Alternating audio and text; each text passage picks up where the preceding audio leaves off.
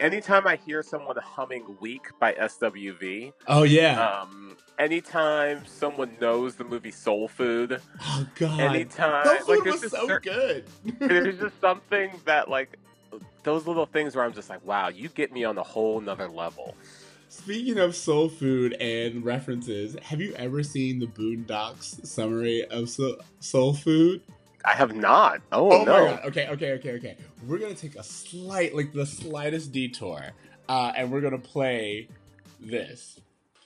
We're gonna pause this for the benefit of all y'all who never saw Soul Food. Soul Food is a movie about a big, humongous black grandmother, aptly named Big Mama. Big Mama demonstrates her love by feeding herself and her offspring enormous amounts of pig lard. Then, she dies of a heart attack. And what does the family do after she dies?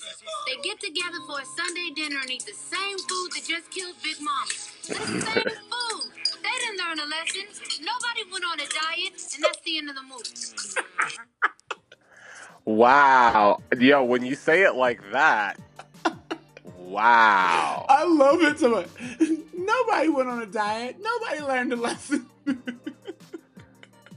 That's soul food. That's wow. It is soul food, and it's hilarious. But isn't that also just like the black experience in America? It is. Like, it very, very much is. Our traditions are killing us with our food. Oh my god, our traditions are killing us in lots of ways. Oh my god, like there's another meme, speaking of like memes and all this other stuff, that's just like black people deserve better. And it's just like, yeah, yo, like just the triumphs of the black story and knowing how we've taken our own kind of struggle and really shine from it is just like, it makes me so proud, and then also sometimes really sad to realize that, yeah, stories like Soul Food, where you're just kind of repeating the same negative habits that got us here in the first place unknowingly, you know what I mean? I don't know, I thought it was important at the time, but now you're kind of putting a big hole in this, which is apparently I think hole very much like the black experience. It's dual. It's both positive representation and perpetrating negative aspects of our upbringing. You know what I mean? It's like the family dinner idea is good. What they're promoting, i.e. the soul food, not so much. But then the family ties and the closeness and the relationship that they all have, and they try and they come together because of Big Mama. All of that's really positive. You know what I mean? I think there's actually, not to go too off topic, but I think I actually saw that there is a soul food vegan restaurant in LA where a guy is purposely trying to redo soul food in a healthy way to keep the traditions alive without, you know, continuing the toxic behavior of, you know, fatty foods and fried foods. I do believe you're correct. I'd have to look up the name, but yeah, I'm gonna find that and go. But also, let's not forget that Soul Food gave us the infamous quote, "Family fucked my husband." That's right, Faith fucked my husband. We do love it. When the spawn meets world, spawn meets world. When the spawn meets world. What up, bruh? What up, bros? And welcome to Bruh Meets World. When it's Bruh Meets World. Your Boy Meets World fan cast. Welcome to episode 32. I'm Siege. And I am TC. All right, TC, where you at? What's going on? Nothing. Chilling, minding my business. Yo, so I was around and I couldn't believe this. I swear. These my witness. The brother had it going on with something kind of wicked. I love, like, it. I think there's, like, some kind of solidarity, or, like, you feel a connection when someone says a song lyric and you, like, immediately know. Like, you're like, yes, you speak in quotes, too. Yeah, it's how I've made most of my friends in my adult life. Oh, absolutely. References. I realize, and I'm, like, going to post this, but, like, memes are our generation's way of saying, yo, you're not in this alone. You know, it's like a... Yeah, it's that thing of saying, like, it's almost like, we understand each other. Exactly. It's this thing of like, oh, you grew up watching Kazam as well. Exactly. We have similar experiences, or we have a similar understanding of the world because of the entertainment we enjoyed together. Yeah. It's interesting. It's a really weird way, but it's very true. It's like that shared.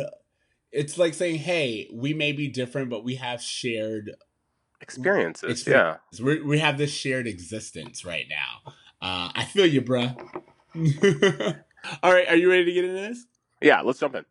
Morning announcements. Again, following up. So we asked you guys a while back to come up with a name from for Harley and the gang, and you guys were very nice in submitting submissions. And TC, I'm gonna like list them off, and you tell me which ones you feel you're leaning closest towards.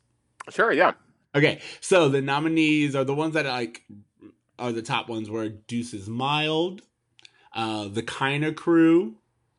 Harley and the Harlots. Spelled with a C or a K for crew. K. Like, it's crew is spelled exactly the same K as Kiner. Okay, got it. The Kiner Crew, Harley and the Harlots, and John Adam Jaywalkers.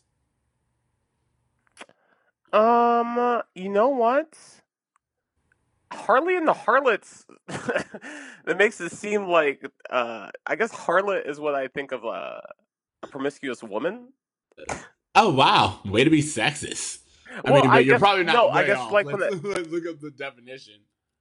Whenever I heard it, it's like, I don't know, like an old Southern book, like that woman's just a harlot who, I don't know. That's how I know the word. I actually looked it up just now, and it literally just says prostitute.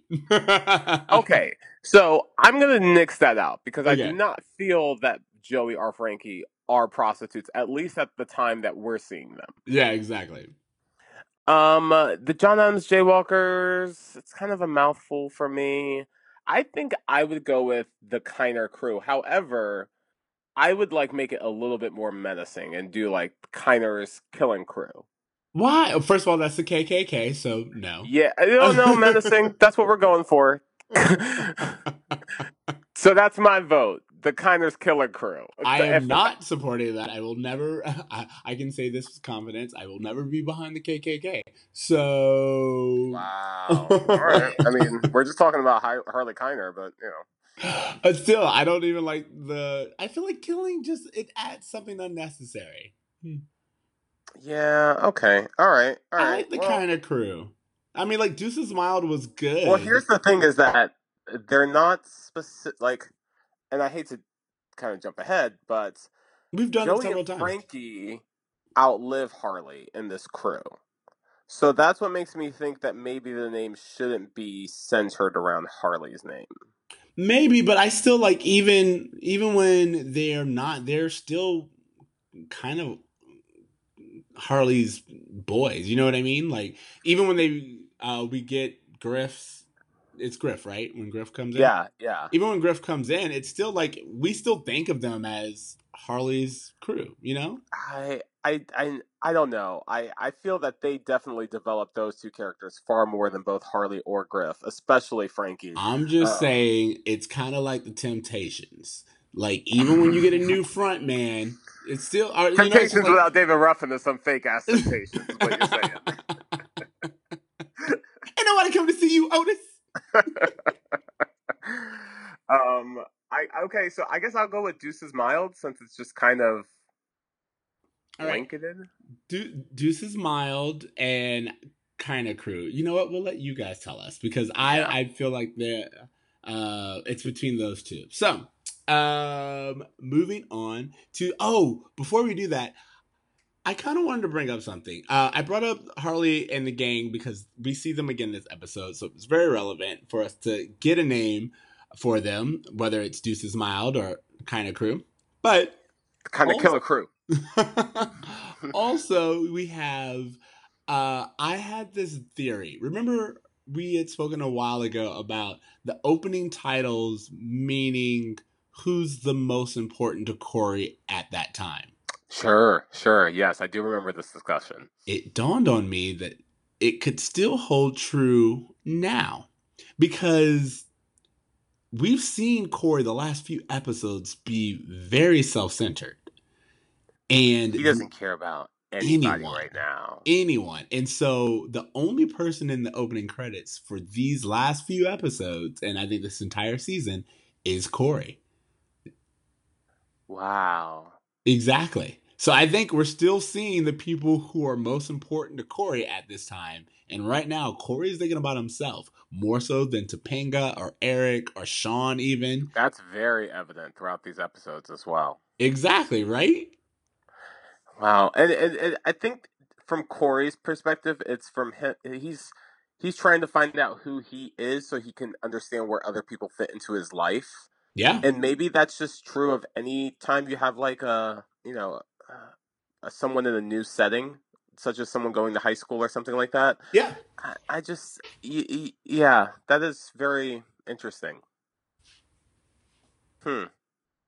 Guys, tell us what you think.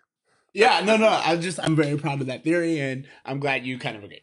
All right, so let's get into the episode. This episode, season 2, episode 9, Fear Strikes Out.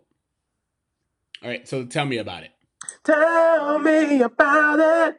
Tell me about it is the boys prepare for the latest makeout party where 7 Minutes in Heaven is the main attraction. As usual, Corey is over-preparing and filled with performance anxiety, which is heightened when his brother Eric tells him he doesn't think he's ready. At the party, Corey is paired with Topanga, and the two spend most of their 7 minutes discussing Corey's anxieties. When Topanga finally convinces Corey the best way to be good at kissing is through practice, Corey goes in for the kiss, but it's too late. Their time is up, and the whole party knows that they didn't do anything. Soon to be the whole school. When his parents realize it was Eric's words that are the root of Corey's problems, they tell Eric that he can't date until Corey's back into dating. Eric proposes Corey take a friend to a low-key non-date at a coffee shop. Corey invites Topanga, and the romantic atmosphere and low-stakes environment lead to a successful makeout session between the two. In the B storyline, Mr. Turner has the hots for the new teacher, Miss Thompson. The B storyline is Mr. Turner giving it to Mrs. Thompson. I think we all know that. I absolutely knew. And yeah, just the way that it goes straight to Catherine, I was like, oh, they had a good first date. Oh, she absolutely gave it to him on the first date. Oh, absolutely. I mean, first of all, Mr. Turner, why would you not? But second of all, it was like that kind of closeness. You were like, oh, they had the first date, and literally the next morning, she was like, "See you tonight." Yeah, what? Exactly. Yeah. So, wow. and his response, "Oh, I like her." Yeah, yeah, I'm sure you do. Yeah. All right. So, first thoughts. Let's really talk about this. What did you think about the episode? I am so perplexed over what seems to be the established understanding of a 7 Minutes in Heaven party. Yeah. I guess I grew up in a time where like we had parties, and maybe shit like this happened at parties, but to like market a party as a 7 Minutes in Heaven party where everyone comes and it's like a swingers party, people are putting their names in bowls and pulling out what child agrees to go to this party where it's just like, hey, we're gonna pull a name out of a bowl and that's the person you're gonna make out with for 7 minutes. Like, what the hell is going on with these kids? And I had a really hard time just getting past that. Well, not only is it like these 7th graders doing it, but like everyone seems to know. Even like the parents later on, Amy is just like, "Oh, so how'd it go?" And you're like, "Wait, so like everyone's okay with this?" Everyone seems okay with it. Everyone seems to just be like, "Oh yeah, this is a thing that kids do. They go to parties and they go in closets unsupervised." And Corey, we want to know the details. I'm your dad. Tell us what happened. Yeah. What? Yeah, it's very, very... This episode also brings up, I mean, and we'll get into it a little bit later, but this episode brings up the curse of the nice boy label. Yeah, it does definitely touch on that, for sure. And I thought that was very interesting. I mean, of course, looking at it through the 2018 lens, I have a lot of issues with this whole Corey being upset that he's a nice guy. Well, I also felt like that this is not the only outlet in which I've heard of this trope. Of course. That was it. Green Day had a song. Nice Guys Finish Last. Yeah, I mean, I thought that would be very interesting considering like who you and I were in high school and like seeing if you felt the same. Like what do you think? You know what? I think there's some truth to the fact that some girls do like guys who they think are exciting or are edgy, but I don't think that holds true for all girls. And I also think that a lot of guys will use that as an excuse for why they're not getting the attention they want when really it has to do with them not checking themselves. Oh well, no, I absolutely agree. I was more so thinking, but I agree with what you said. I was more so considering if you felt the same at that age. Like, what did you feel about this? About like being labeled a nice guy? It didn't really bother me very much. I don't know that I was specifically labeled a nice guy. I think people thought of me as someone who like I was parentally approved PA or whatever Haha. it was. Like Call I back. think I was that, but I was also like I don't know, I was kind of a clown. So I Yeah, don't know. It wasn't an identifier that I felt like was I was stigmatized by. I can see that. Did you feel this? Did you feel you were given Um, this? I think if anything, I tried really hard to keep up the persona of being a nice guy. Yeah. But I didn't. But as you said, I never really saw it as like a negative thing. I wasn't. I don't think I was like, oh, nice guys finish last. You know, like that wasn't my approach to it. If Sure. anything, my approach, and I could of course be romanticizing this, but I'm kind of thinking about it. And I just kind of remember being like, oh no, like being a dick or dickish behavior, why is that considered good, like attractive? I just don't. You know what I mean? It's like it You know never what made though? sense. I do remember feeling that way in high school though. That there were certain girls who kept going out with guys, and I was like, these guys are assholes. Why are you interested in them? Like, I there was some of that going on that I couldn't understand, and I can relate to Corey in that way. Yeah, but like I just never. I was.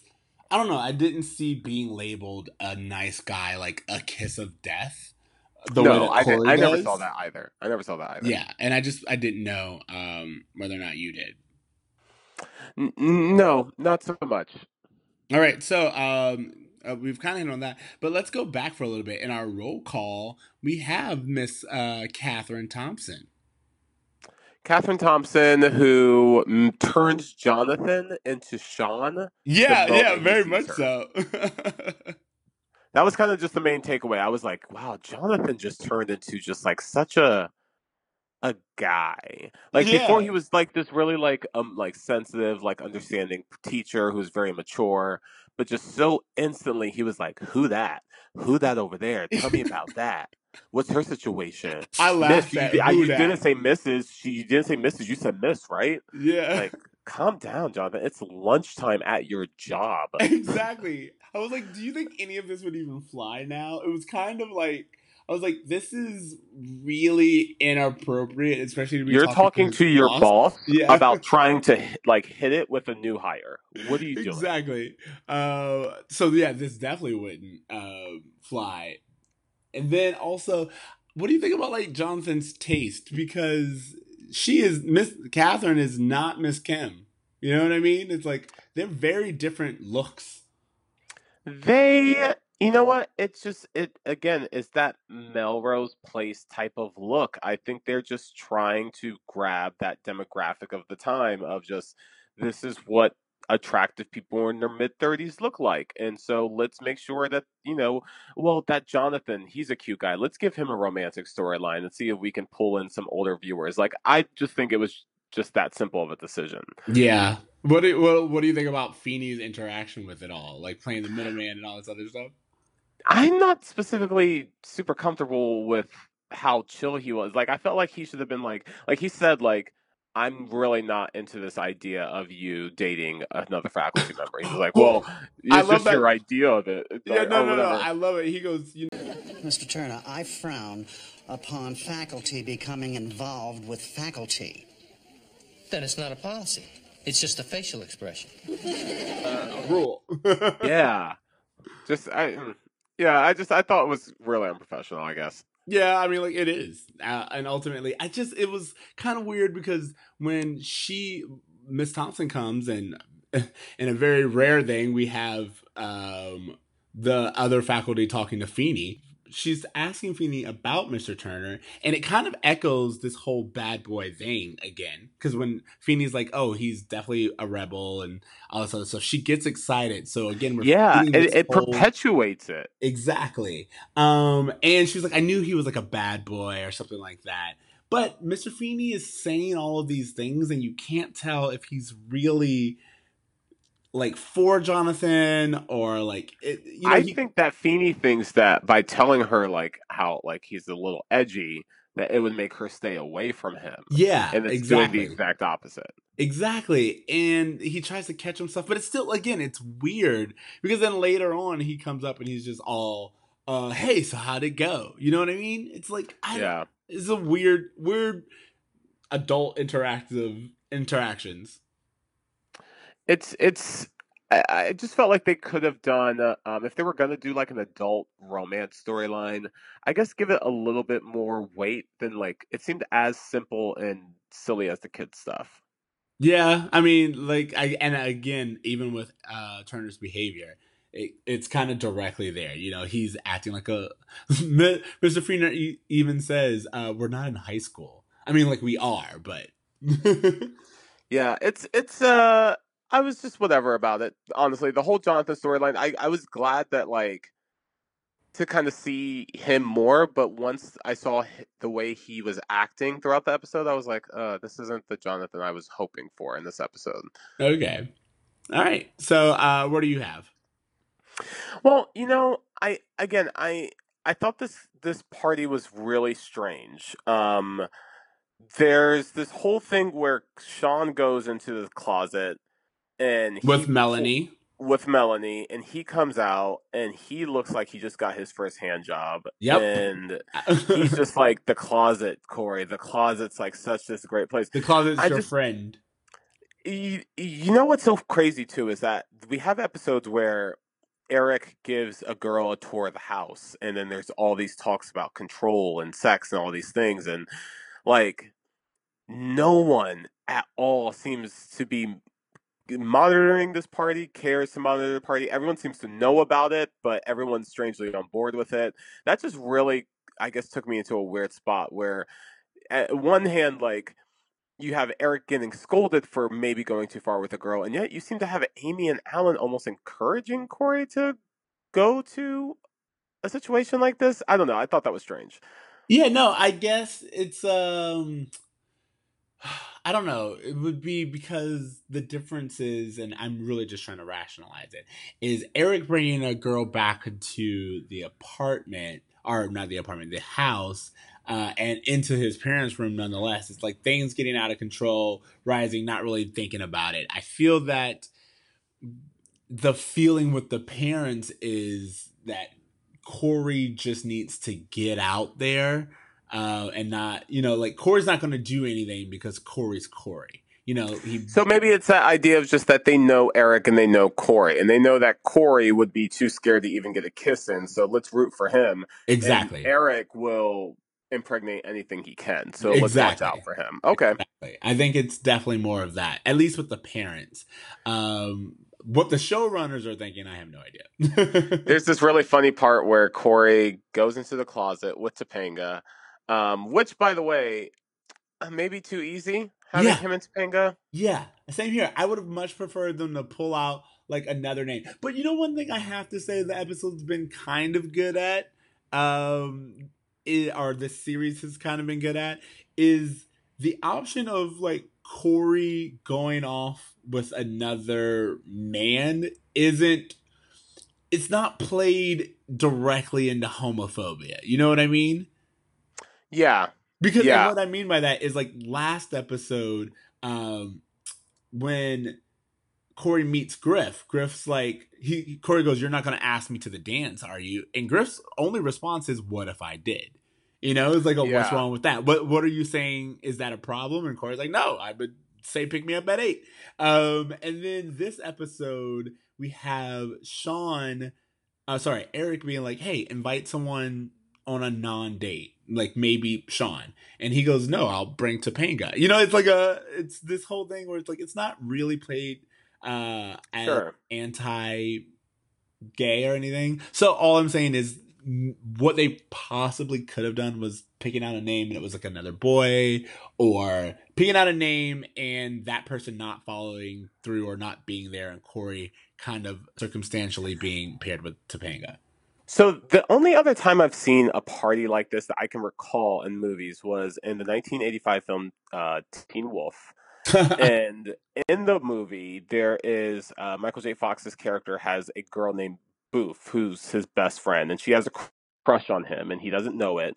And when 7 Minutes in Heaven comes around, she's like looking around to see who the other girls have, and she's trading names to get him. Ooh. And I was like, oh, I kind of wish I saw Topanga do something like that, even if it was just one girl and they like traded names, or I saw her like, I don't know, do something to influence the decision like that. To me, I would think just like, have a oh, little okay, bit more agency. a little bit more like, oh, okay, there's something to this. It's not just like, oh, okay, well, Topanga's the only other girl's name we've been introduced to. Let's just pull. Like, I don't know. I just wish there was a little bit more to that. But I will have to say that Topanga and Corey, when they were in the closet, and Corey's like, oh, you know, I can't perform under all this pressure. And Topanga's like, yeah, that happens to a lot of guys. Yeah, I was like, oh, so this 7 Minutes in Heaven thing is kind of, again, them towing the line with teenage sexuality and having sex. Like, Corey's like, I can't perform under this pressure. Topanga's like, it happens to a lot of guys. Girls talk. Well, you know, when you tell them that was good. And then again, after the party, when Corey goes back home, his mom's like, so how was it? And then Alan kind of responds, you don't ask that to a boy. But later on, he's like, yo, you and I will get details later. And it's very much like this replacement for sex. Yeah, it's, to me, I can't quite understand where the show is with teenage sexuality. I mean, I know Corey and Sean kind of consider this to be a makeout party. Yeah. But obviously that does not have to be exclusive to making out when you're 7 Minutes in Heaven. So I don't know. It's interesting. It's also interesting the idea that, oh, that's what it was.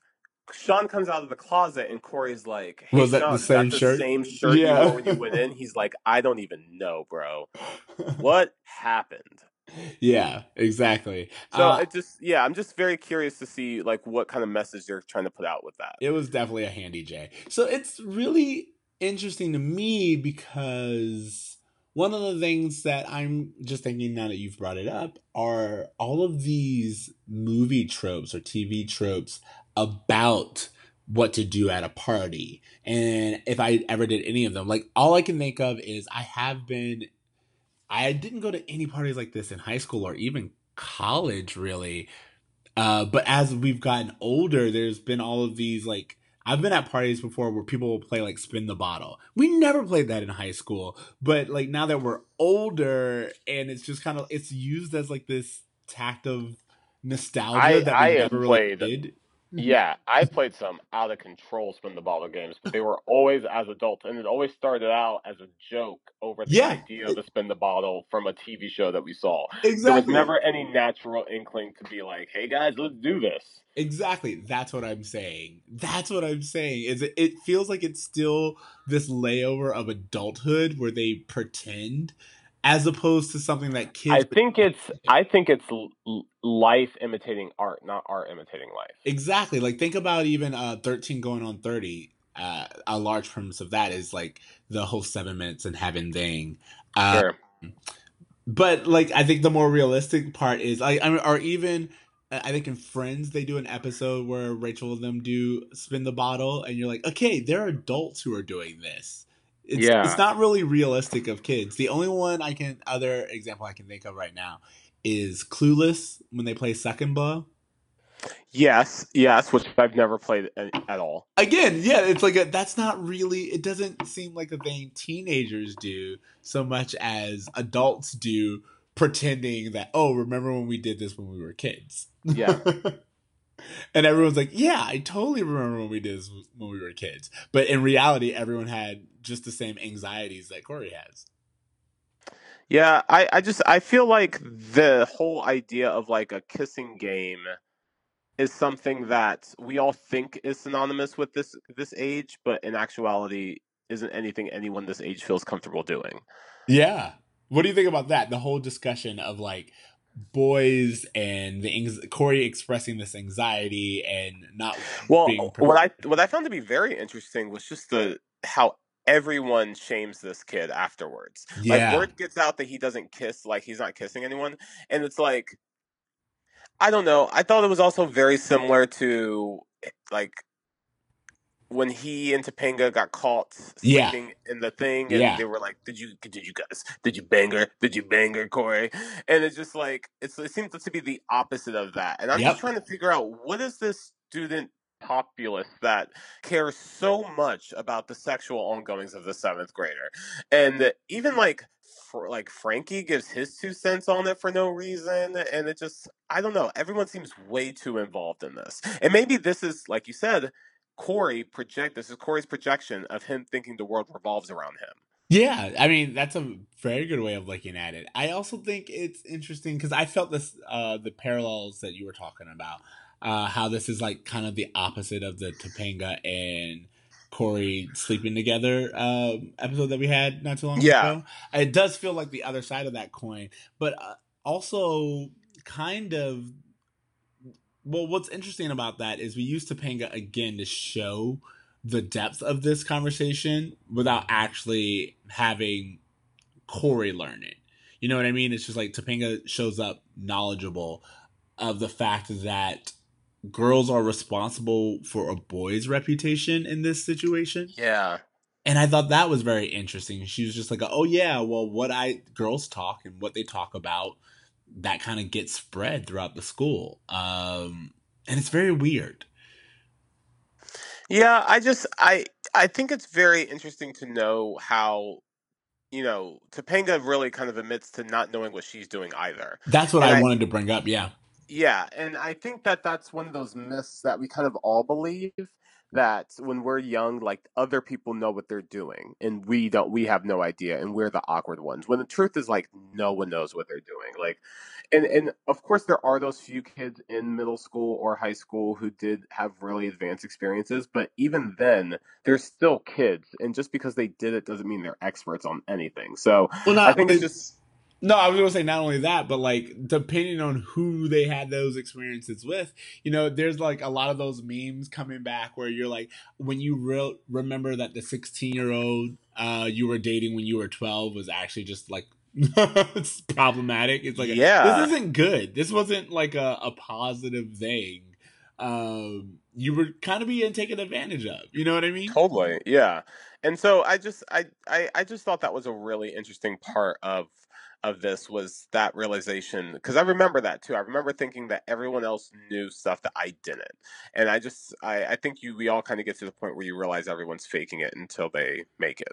Well, what's great about rewatching this series is just that I realized how much I was very much like Corey, and I didn't really pick up on the storylines or the subtleties of the other characters.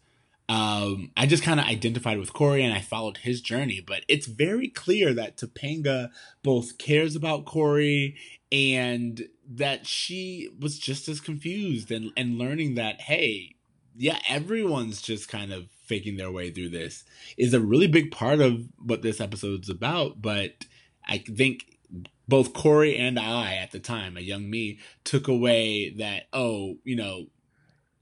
eventually you'll figure it out. Corey has had some really silly ass storylines in the last few episodes with like the band thing I thought was kind of silly, and him turning into a werewolf I thought was really dumb. So I enjoyed that I was able to go on this journey with Corey in this episode.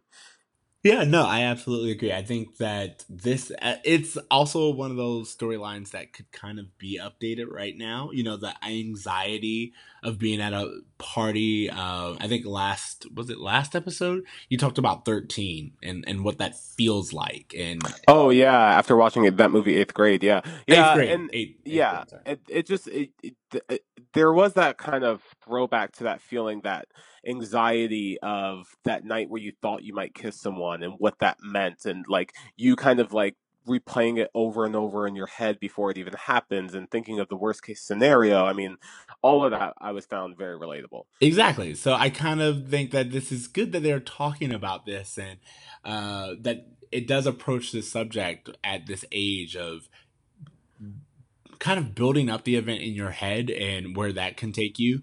And then also the mirrored message of, hey, everyone's kind of going through this. And on another level, especially with the Mr. Turner and Miss Thompson thing, it kind of never goes away. So here's something I'd like to bring up. All right, go for it. In a previous episode, Frankie, the Yes. enforcer, Yes. said, "What are you saying? I like my sister?" And it was like a ha-ha joke. We glanced over it. Later on that same episode, he said, "What are you saying? I like to write poetry?"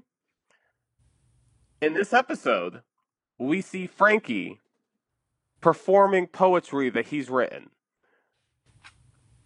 Do we have enough evidence to support that Frankie is both gay and maybe has had a relationship with a sister? Yeah, this is definitely one piece closer.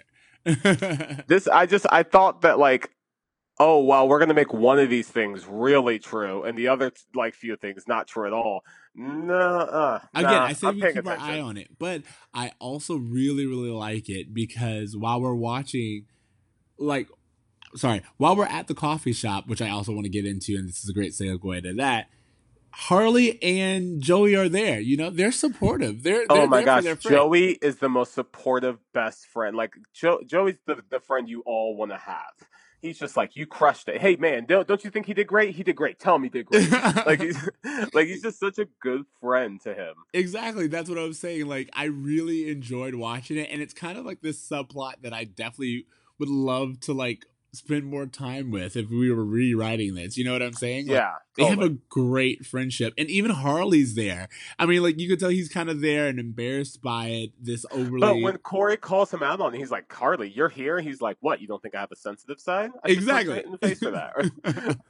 And I really, really enjoy just them being there for Frankie and like making time. They literally made time out of their day to support him and his artistic endeavors, and I think that's fantastic. Yeah. What did you think about this whole like Eric's influence over Corey before the party, the parents punishing him afterwards? What did you think about all that? Well, I actually personally I liked everything about it. I liked the fact that we've talked about Corey being insecure before.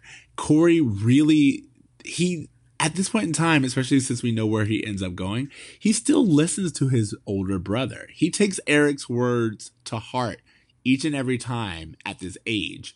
And it makes sense that, and I also believe that in the beginning, Eric was like kind of messing with him, but kind of just being like, hey, Corey, you're in over your head. And then you have like, you know, he kind of did it at first, but then Corey, especially, I don't know about you, but like there are some times where like I can tell I've like hit a button with my sister and I'm like, oh, you're about to overreact. And I just kind of lean into it. You know what I mean? Sure, yeah, yeah. And I feel like that's what it was. I have to say that I didn't know how I felt about this punishment. This, hey, you can't go out until he goes out. And I Oh, I understand loved it, but go for it. And I think I do agree with it. But at the same time, I don't know. I guess I wouldn't want. No, you know what? I agree with it. I just Yeah, decided. I for do me, agree with it. I Yeah. agreed with it. I thought it was a very fair punishment because, especially when they spoke to him about it and he was like, he made light of the situation. You know what I mean? He was just like, oh Sure. yeah, he was totally freaking out. I told him these things. He overreacted and they were like, all right, that's cool.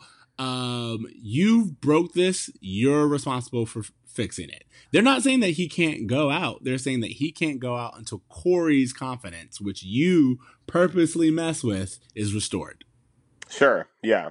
And yeah, I do agree with it. I think that this is the only way Eric could have learned enough of a lesson to leave Corey alone. Exactly. And I will say it's another one of those situations where the Matthews do really good at parenting Eric. You know what I mean? Like, they have these moments of like really coming up with creative ways for their children to learn lessons. Yeah.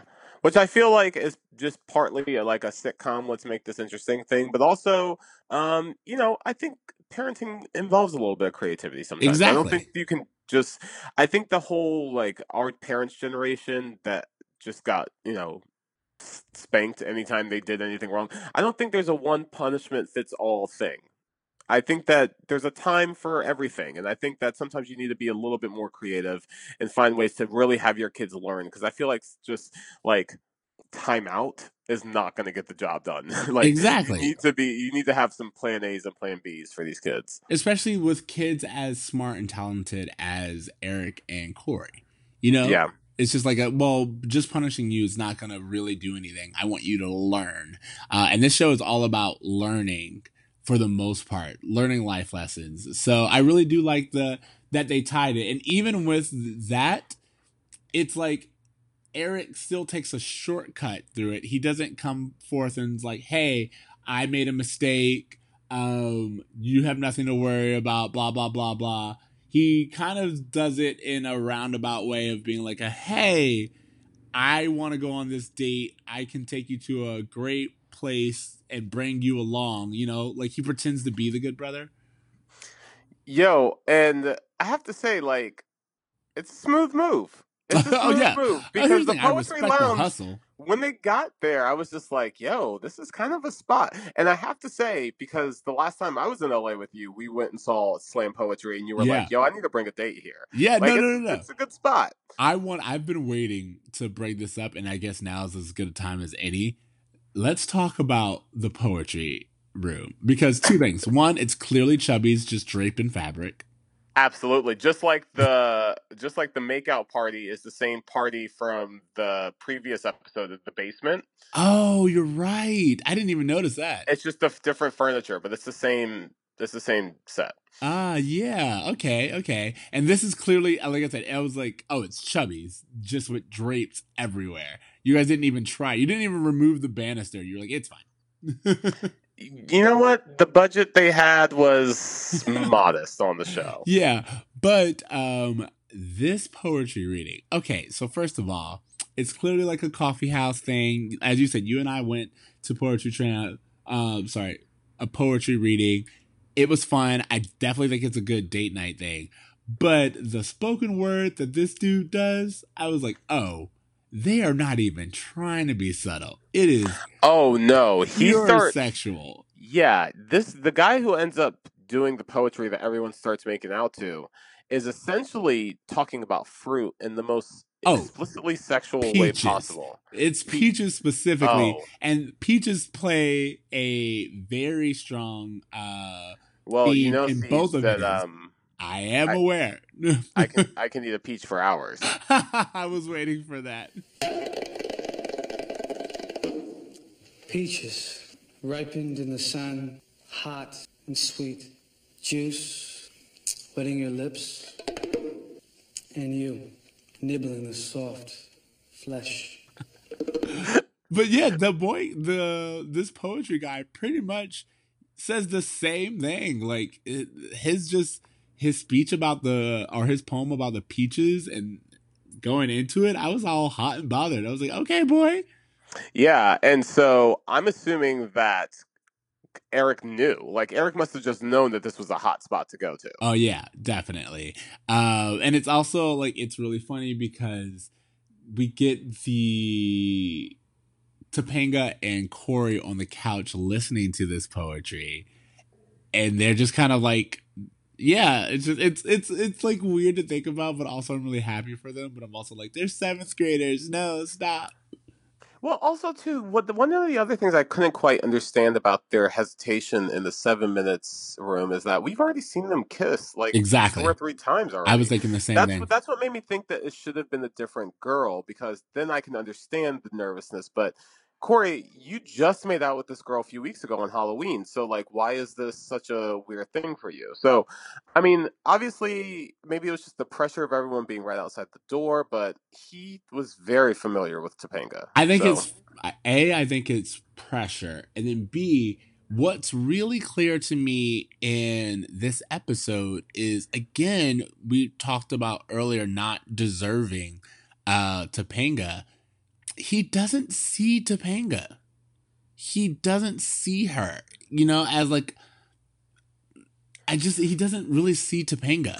He also She's just doesn't another seem girl. to respect her. That's what I'm saying. Like, he does in like his Corey way of like respecting other people, but he doesn't really consider other people, is what I'm saying. He's so freaked out about where he stands. Even when he's talking to it, Topanga's like really excited about kissing him, and he doesn't even see any of that. She was ready to do anything he wanted to do in that closet. And he specifically goes, I want to do what everyone else is doing.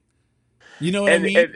And then he ended up saying something that was like super offensive to her, where he was like, I just want to get this over with. Yeah. Or something like that. That's what I'm saying. Like, it's wow. like she was just like, oh, so you're only doing it for what everyone else? Because you want to be part of the crowd? And he's like, yeah. And it's like, so it doesn't even matter that I'm here. And I think to Topanga, she is remembering, like, we've kissed several times. Why is, it's like, you still don't see me. I don't know. I just was really angry at it. Well, Corey did end up saying something like, hey, it's not you, it's just me. And that's where they get into that. I have a hard time performing under this pressure. He does take blame for it. But again, he says it's not you, it's me. But it's also clear that that's like the theme of this. Corey's not even it doesn't have to be Topanga. If it was anyone else in the closet, he'd still have the thought that it's not you, it's me. But he didn't say that to kind of like calm her fears more so than to just make it about him again. Yeah, I have to say, like, I don't know, this episode's just kind of for me. Like, it's better than the last one, but I'm still just feeling like there could have been so much more done with this premise. And I think I just haven't been a huge fan of some of the episodes recently that this seemed like a better episode to me. But as we're dissecting it, I'm like, yeah, I don't know. Like, what do you think about it? Tell me what you would have preferred instead. I think I would have preferred if there was a little less of the focus on the party. I don't know. I think I just got really distracted with this party. And I don't honestly know of a better way they could have done this episode, but I don't know. Maybe I'm just poking holes at it because I didn't really like it very much. All right. Well, so let's move on then. Is there anything that you did like about it? Because again, I really enjoyed the humor. Well, I like the humor is so spot on throughout, and I liked the poetry reading. I thought it was. I mean, we can talk about the epilogue scene in a little bit, but like just in general, that it reminded me of the 90s. It's like this coffee shop. It's clearly before cappuccinos became like a big thing. You know what I mean? When Corey's like, when Topanga's able to order like the drink that she wants, Corey's like, you're from another world. And I was like, no, all the kids know their coffee orders nowadays. Like, it's crazy. Yeah, that's what I was thinking. I thought it was weird that Corey can't even say cappuccino. He's like cappuccina, but in like 10 years time, we're all going to Starbucks and like have like our it order. You know what I mean? Yeah. You know what I could have done without? I could have done without the Jonathan storyline. I didn't think it added anything to the episode. I agree with you. I don't think it really added much. I feel like they just kind of wanted to show another love story. And they could have even done it like, they could have done it had we known more about Eric's date. But like, yeah, I get you. I kind of almost wish that the Jonathan story was completely out and that, I don't know, maybe the party was either at the end of the episode or like the very beginning and they moved on to it from it really quickly. Okay. I mean, like, I think I don't know. I don't no, know. I think you're I'm right. poking holes. You're poking holes at it, and that's completely fine. The one thing I also wanted to bring up that I just wasn't a huge fan of was word painter. Like they call instead of calling him like the poetry artist or like performance, he's just like our next word painter is. Ugh, that sounds gross. I'm not. I don't want to know. I don't want to hear anyone's word paint. Exactly. To me, I was like, oh God, it's just ugh, so disgusting. But yeah, I mean, I did enjoy the entire area in inside the coffee shop. Even so, like kind of like bringing it back a little bit, we get when Harley was there and everyone had been making fun of Corey. Harley's just like, oh yeah, like I love watching my little 7th grade ant farm, and when one of you are injured, you know, I care. Yeah, that. I do. I can see that Harley, in some ways, has an affection for Baboon. So kindly refers to him, but I do think it's a very twisted logic affection. It's that way of like how Trump says that he loves us. You know, Yeah, I didn't think it was that bad, but wow. well, it's just that whole thing of just like, well, you think you do, but here's why you don't. So I don't know. Yeah, no. I mean, I liked it, and I see it as him kind of taking a little bit of interest because he doesn't have like a nickname for Sean or Eric. You know what I mean? Yeah, that is very true. He literally does come up. I mean, we see him be there and be supportive of Frankie and Joy. Again, I don't think he knows how to express that love in a I positive kind of way. wish I saw this. What are we calling them? The KKK. What are we calling them? The kind of crew. The kind of crew. Yeah. I kind of wish I saw them do a little bit more menacing gangster activity. I'm starting to just refer to them as friends because they don't really do anything. In fact, they had the chance to bully Corey in this episode, and they kind of tried to make him feel better. This is why your K doesn't make sense, because they're not killers. They are just the crew. Like, you want them to be more of a gang. It's just Harley, and he's so soft. So exactly. So what I'm saying is, thank you guys for listening. This has been one long discussion on calling them the kind of crew. Yep. We just needed to work through the episode to get here. Full circle moment. Okay. So to wrap it up, is there anything else you have? No, not at all. I have one other thing to say. A goobois. Well, hey, what did you think of Feeney's reaction to the poet?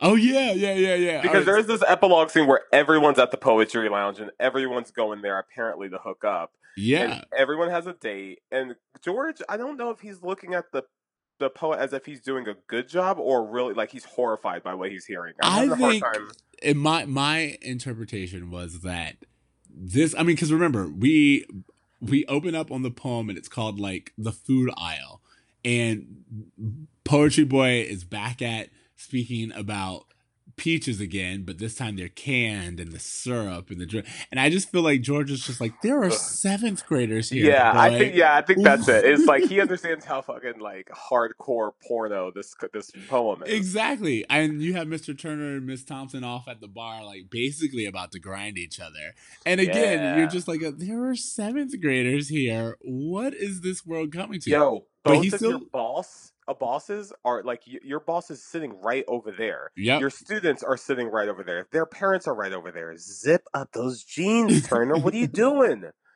Exactly. And those jeans were already pretty tight, so I feel like they got a little bit tighter. So I mean, yeah, there were some funny parts of this episode, but overall it was kind of blah. Really, you're not gonna say anything about a goobois?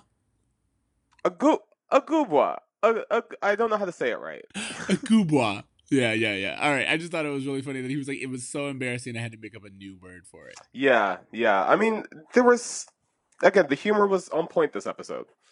Okay, so do you have a bruh moment at all?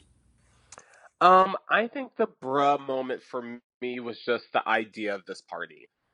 This whole makeout party whole thing, I was just like, bro, is this even a thing? Did this ever exist? Is this something kids are doing? Like, I don't know if that qualifies for a bruh, but that was just the one moment that really took me out of it, and I was like, thinking about the relevancy of it and if it even existed or if this was something that was made up by television. Yeah, Um, I think you guys should definitely let us know if this is like something you've seen before. Did any of you do any of these 7 minutes in heaven parties in actual middle school? Like, yeah, maybe we just weren't invited to the cool parties. that's Maybe very that's cool. it. It's like there's a whole generation of people at our high school who's just like, "What are you talking about?" They were Yeah. held every Thursday at Cowboys. Like, what are you? Exactly. That's yep. That's our high school. But yeah, so that's what makes me think that yeah, no, that's a question I want everyone to respond to. If you have had these parties, please let us know because I would love to know if kids were really getting down like this. Okay, and then from there, my bro moment was actually, I had mentioned it earlier, just Topanga in the closet being like girls talk, and that idea of a male's reputation being kind of in the hand of women, and what that all meant. But then also at the exact I same think time, that's a good one. yeah, And then and just to group into that, and maybe it's a different point, but the shame that Corey got for not going through with it was really kind of a bruh situation too. exactly. And I really like when, again, that whole nice guy conversation, and like what it means, and the stigma of being a nice guy. I was Sure. really, really intrigued by that. And I thought it just brought up really good point of discussion. How about Feeney taught me? What's the lesson of this episode? Lesson of this episode, I guess, is just to move at your own pace, perhaps. Like to Yeah. not deal with the pressure that other people put on you to, do certain things by a certain age. I know that there was I don't know if there was an established idea of that when I was growing up, but there was this idea that, well, I'm in high school now, so I should have made out with a girl, or I should have done this, by this age, or I don't know. There was just those kind of unspoken pedestals that we try to reach that I thought that there was something interesting in that. I think if we even go back to the episode, like I think it was like episode 2 of this season that we had Christine on with, it was just like we talked about those expectations and like what you were supposed to be doing. And this episode's really good at being like that anxiety is unwarranted, just find someone who you get along with and that you don't feel that pressure with. Yeah, because that's the one thing I've learned from just my life that I think that has helped me mature past this specific concept is that if I'm someplace I don't want to be, the people who I would want to spend time with are actually at the place I do want to be at. Yeah. If that makes sense. Yeah, no, it does. Yeah, so to not pressure myself into a circumstance or to a situation I don't feel comfortable because I don't really want to hang out with people who put that pressure on me. And exactly. I think it takes a while to learn that. Of course it does. All right, so what grade are you giving this? Rough. I'm giving it a B-. Again, I thought the episode was better than the last few, but it was just all right. I don't think there was anything super remarkable about it.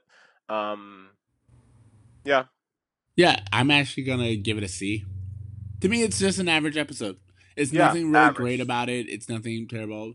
I think a C is really good. I think we get better use of all of our characters. The Turner subplot kind of really doesn't go anywhere. We get a little bit of Morgan time. And I do think that Kathleen, is that her name? Catherine, the teacher, she sticks around for a few episodes. So I think even though she was kind of introduced and it didn't seem like it was finished, or it was just kind of seemed like a one episode thing, she's actually going to be around for a while and be a.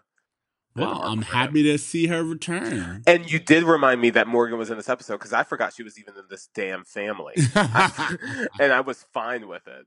And when she showed up, I was just like, "Ugh, why are we doing this? Why are we doing this? Ugh, yeah." That's how I feel about Morgan. I'm sorry, guys. At least for now. Maybe older Morgan, I'll be more on board with it. But I'm really excited to see what we get from older Morgan. Okay, so that is our episode. Do you have any homework? You go first, actually. Okay, yeah. So my homework is actually going to be, speaking of anxiety, Has anyone seen the show BoJack Horseman? Have you ever seen it? Yeah, I've seen parts of it. I haven't seen it consistently. Oh my god, I love that show. It's really one of my favorite shows. It always is really great. It's a Netflix show, and it's about, or at least it deals a lot of like just the pressure we put on ourselves and the anxiety and depression, and fame and all these other things, expectations. So I think it's a great thing to watch if you deal with any of those things. But it's also really funny because it refers a lot back to the 90s and all of the pop culture stuff that we love to deal with. So BoJack Horseman is my recommendation. I really think you guys will like it. And yeah, that's my homework. I don't really have anything super relevant or new. I've been watching a ton of old Always Sunny in Philadelphia episodes. And I really love that show. So if you guys have never watched It's Always Sunny, especially like those first 5 seasons are amazing. Oh my god, and they're available where they're streaming. So the very first episode is one where I hate it so it hooked much. Me. The moment I saw the episode, I was like, I'm on board. Especially the ending, the last like little lines of dialogue at the end of that episode. Yeah, I'm like, you know what?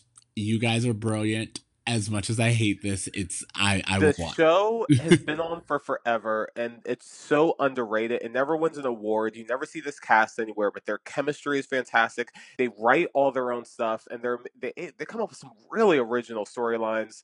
I think they're just grossly underrated. So whenever I get a chance to promote Always Sunny, I'll throw it out there. I think they have a new season starting up. So I will agree that they're underrated, but I wouldn't say that you don't see them anywhere. I think a lot of them.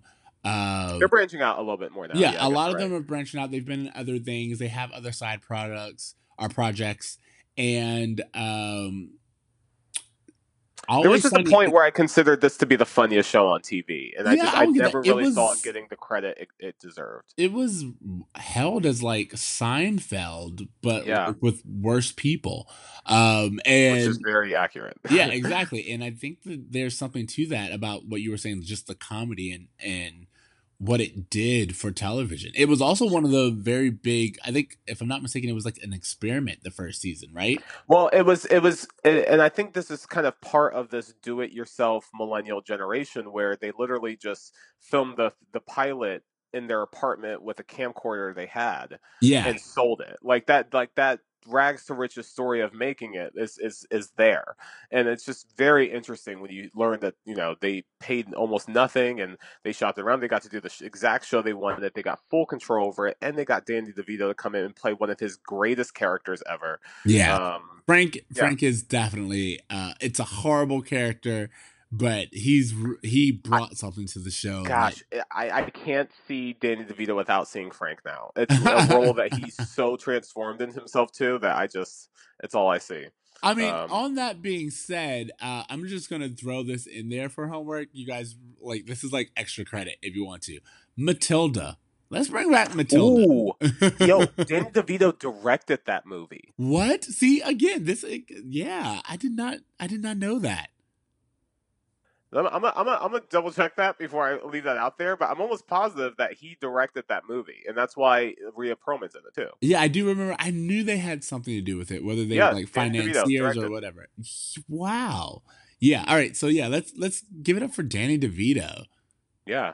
All right. So that's all we got for you guys. We're gonna go get a cappuccino.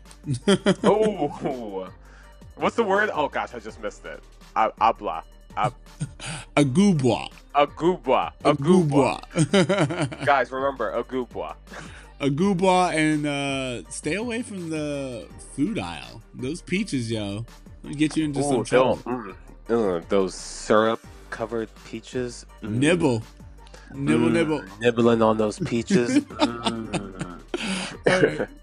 So that is our episode, closing us out. Thank you for listening to Bruh Meets World. Remember, you can find us on Spotify, iTunes, Stitcher, YouTube, all of the places, all of the things. Leave us a rating, send us the comments, give us your feedback. Whatever you do, make sure you do it at Bruh Meets World. That's at Bruh Meets World, or email us at bruhmeetsworld@gmail.com. You can find me on Twitter at Extra Siege, XTRACEEJ You can find me at The Braver Me on Instagram, and yeah, All right. on here. You can find me on this podcast, guys. Spread the word. He is here, even though I keep trying to. I come back every single time. Every single time. The traps aren't working, is what I'm saying. Okay.